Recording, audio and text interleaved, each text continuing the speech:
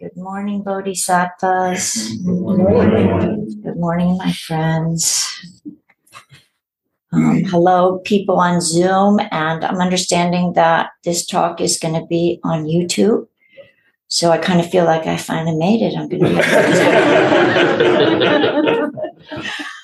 yeah. Subscribe to our channel.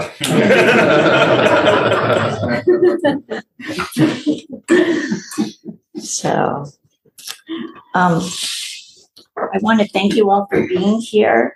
And I'm giving a shout out to Gayle and Roshi, who I believe is at Great Vow in Oregon, doing great work. So today I want to tell you the story of the Buddha, and in particular, the story of his enlightenment. Now, I know that it's a story that many of us know and know well. And so I invite you to listen again, because I like hearing great stories again and again. I think that I enjoy just the story, and I enjoy the feelings that I'm looking forward to having around different parts of the story. And like a lot of Buddhist teachings, when we hear stories that we know, and we're going to hear a lot of them over and over, there are often nuances that we hadn't picked up before. And I invite you to open yourself to those as well. And if the mystical stuff bothers you at all, like it's so unbelievable, just remember it's all a bunch of metaphors. So I want to start out by saying that some biographies of the Buddha start with his previous lives, and he had many, many lives before. And one story is that he lived eons ago, and he was a Brahmin, which is the highest class in the caste system. And his name was Sumedha. And he realized that life is characterized by suffering, and he wanted to find out what was going to happen after death, the story of life after death.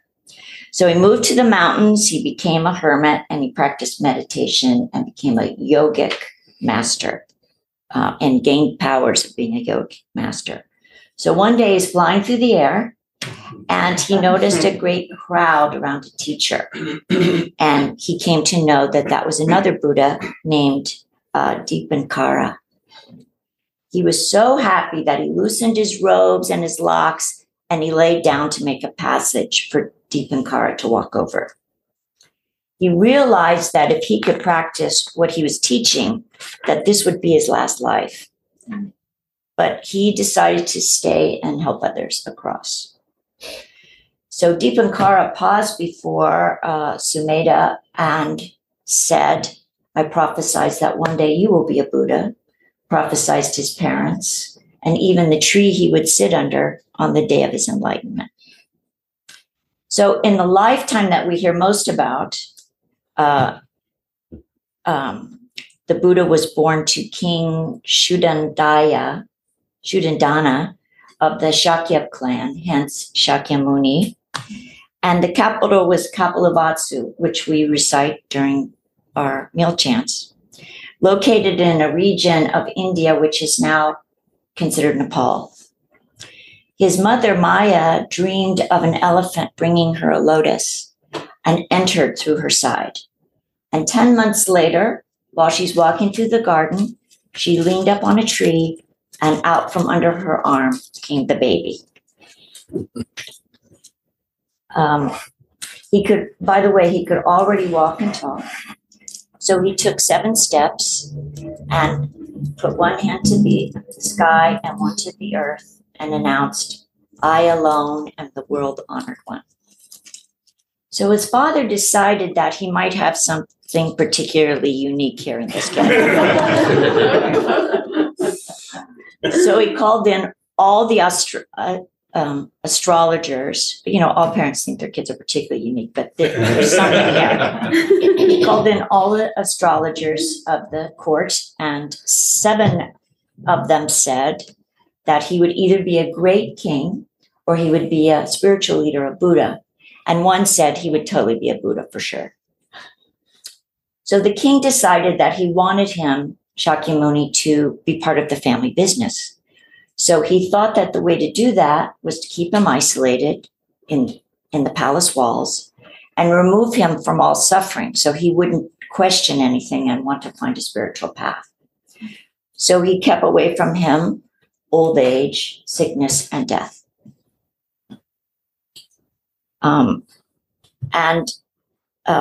I forgot to tell you, though, too, that 7 days after he was born, his mother died, and he was then raised by his mother's sister, Mahapachapati, who we hear about every time we chant as well. And when he was 16, he was married to the beautiful princess Yashodhara.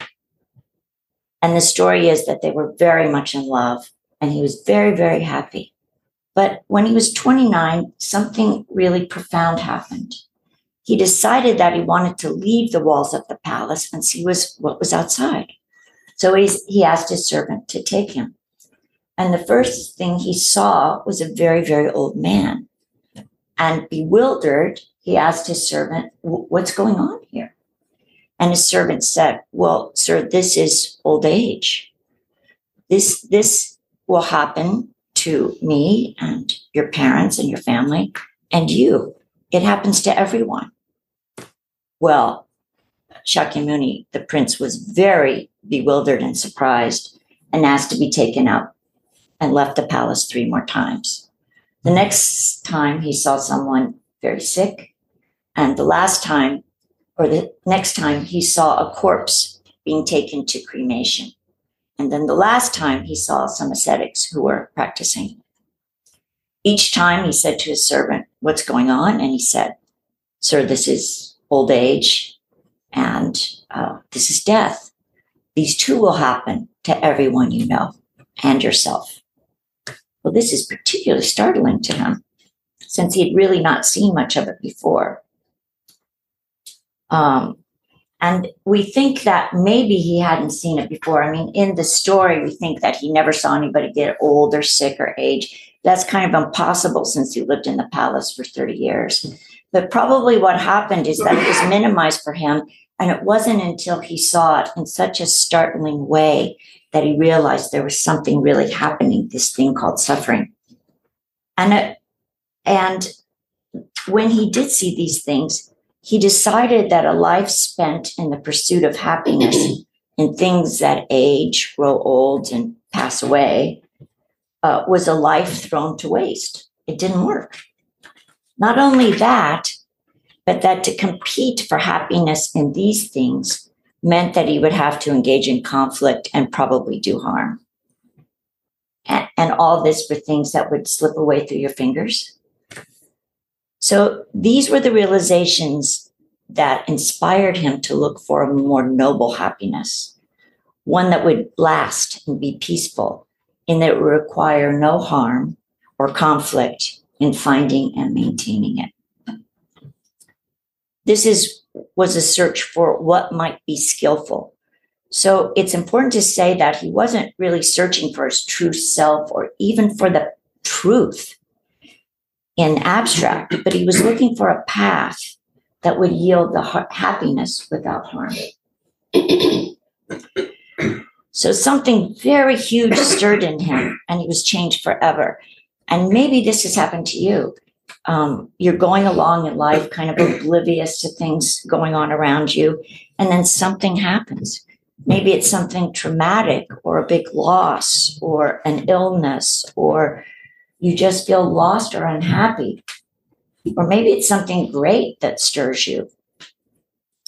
But you know in that moment that your life will never be the same. You're different. And maybe you're trying to end your own suffering and you begin a quest. And I know that for many of us, that's what brought us here. So having seen the holy men who themselves were trying to end human suffering and find their way to enlightenment, he decided he wanted to leave the palace and retire to the woods. His father, distraught over losing him and losing him as a successor, said he would give him anything if he would just stay. And Shakyamuni said to him, "Well, can you promise that I won't get old or sick or die?" And of course, his father could not. So about that time, Shakyamuni's wife gave birth to a son, and the prince named his son Rahula, which means fetter, because this was the last fetter that kept him in that life. But the calling was too powerful for him, and in the end, he had to leave. So the story goes that one night he took a very long look at his wife and his child and left the palace. There are even some stories that say she helped him pack. I don't know. So he left Kapilavastu and the royal life behind and went to live in the forest. He cut his hair off. He lived in robes. He had a begging bowl and only ate what was given to him in this bowl. And during that time, he studied with 2 different gurus. And one guru said something really important to him, which is, all wisdom comes from within. We have to experience it ourselves to really know what is true. It's not from outside, but from within ourselves. And this direct experience of understanding has become a foundational learning in our school.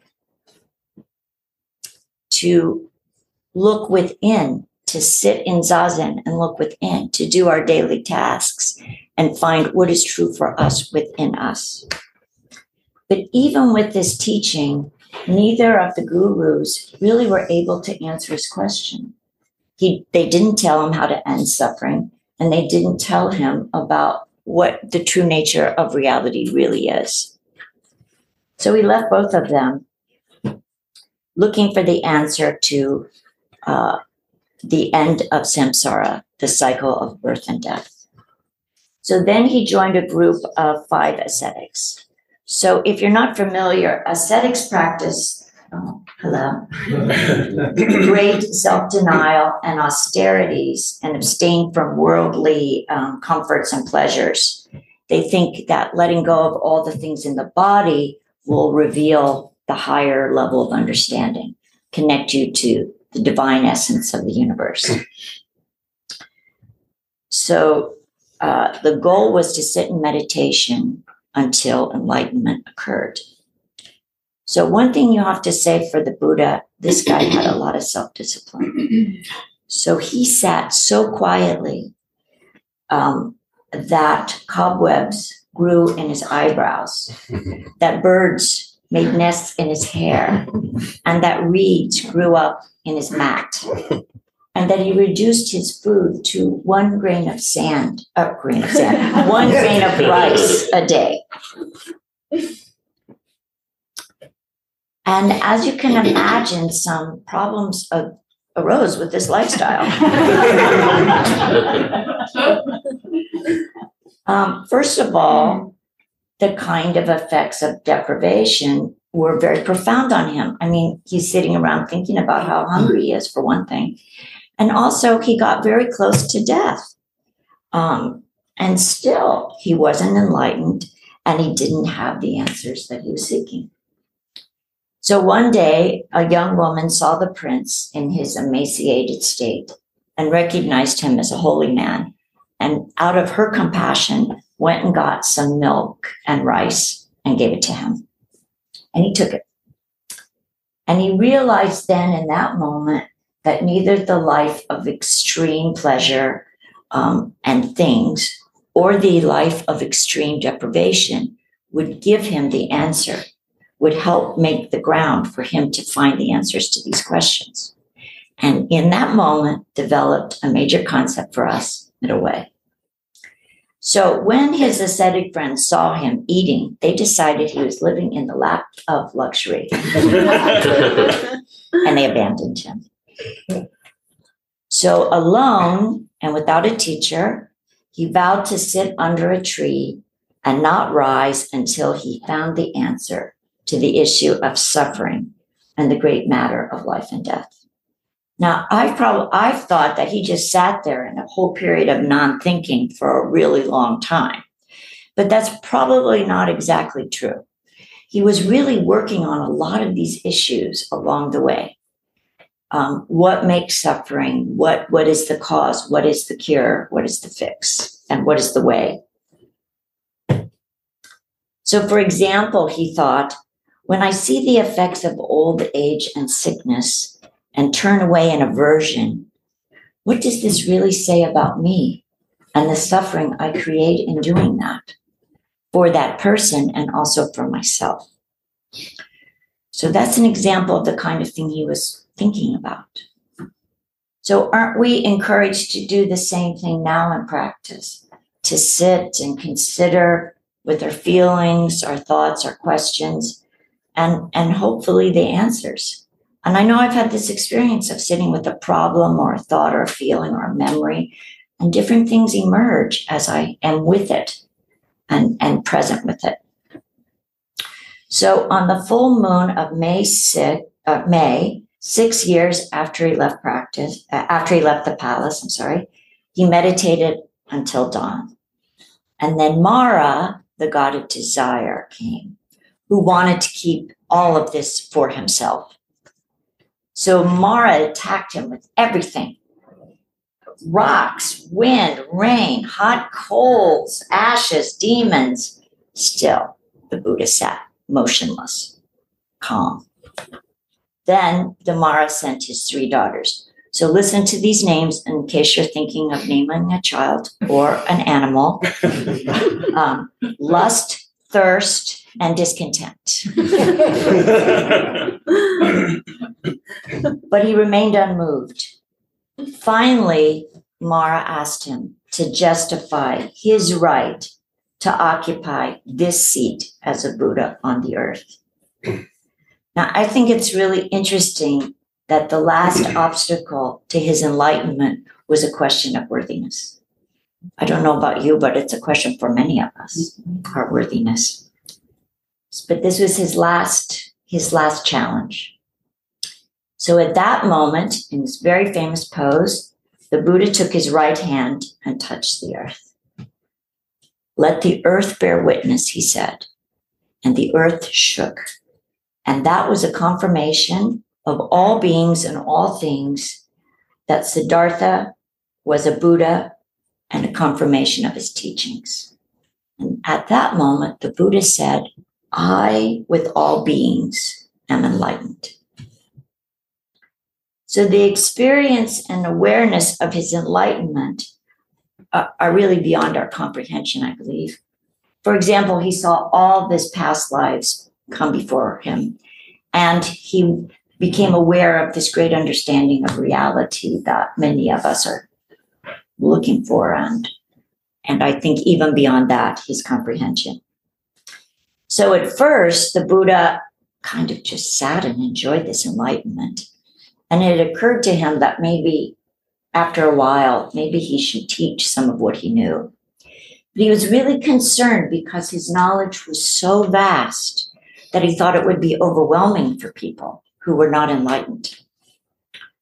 But with a great deal of compassion for offering his teachings and a lot of skillful means, he decided to begin his teaching. So he spent the next 45 years traveling around India, the countryside, teaching his Dharma. Of course, one of the most important teachings and most direct teachings of the Buddha was the Four Noble Truths, because, of course, one of his big questions was, what is the cause of suffering and what is the solution? And, of course, we know that the Four Noble Truths are, there is suffering. The causes are dissatisfaction and attachment. The release of that is the solution, and then the path is the Eightfold Path. So I think that the story of the Buddha is so rich with teachings itself. First of all, it's a story of one person's journey and devotion to find answers to his deepest questions. And those teachings we're still working with 2,500 years ago today. It's a story of listening to the voices inside of ourselves. It's a story of perseverance and struggle and obstacles and realization. It's interesting to note that the Buddha worked off of a system of experimentation. He tried something very wholeheartedly. And when the experiment failed to yield the answers that he sought, he moved on. He wasn't limited or defined by his failed attempts. And he didn't look at his experiences as traumas, which would negate his ability to persevere or to be resilient. He used his experiments to learn from. Even the failures taught him something. He had great abundance in his life and great deprivation. And I wonder if he could have become the Buddha without all of those experiences. It wasn't that he learned and he became the Buddha in spite of it. He became the Buddha because of them. So all of the experiences that we live, the ones that feel good, the ones that feel horrible, there's something to be gained that takes us to who we are and what we can become. Gayle Roshi talks a lot about this idea of edge, of moving to our edge, and the disruption and how valuable disruption can be. And certainly the Buddha's life was one about disruption. He disrupted the status quo of his life in the palace. He disrupted the teachings of the ascetics. He disrupted our understanding of what is suffering and how to deal with it. And in that disruption, we gained this whole wealth of ability to learn and grow. So finally, and I think maybe most importantly, he told us who we truly are. When he awoke and said, "I with all beings are enlightened," he was telling us about our own enlightenment. And even when he says, "I am enlightened," there is no I, no separation. We are all together in this enlightenment. When he realizes enlightenment, we all do, because we're not separate from this event. There is no Shakyamuni Buddha who awakened, who is separate from any of us. However varied and numerous, we sit in Zazen and move through our lives in the eye of Buddha. When we sit, we are sitting in the eye of Buddha. But even more than that, we are Buddha. And when the Buddha at his birth said, "I alone am the world honored one," he was saying, we are all the world honored one.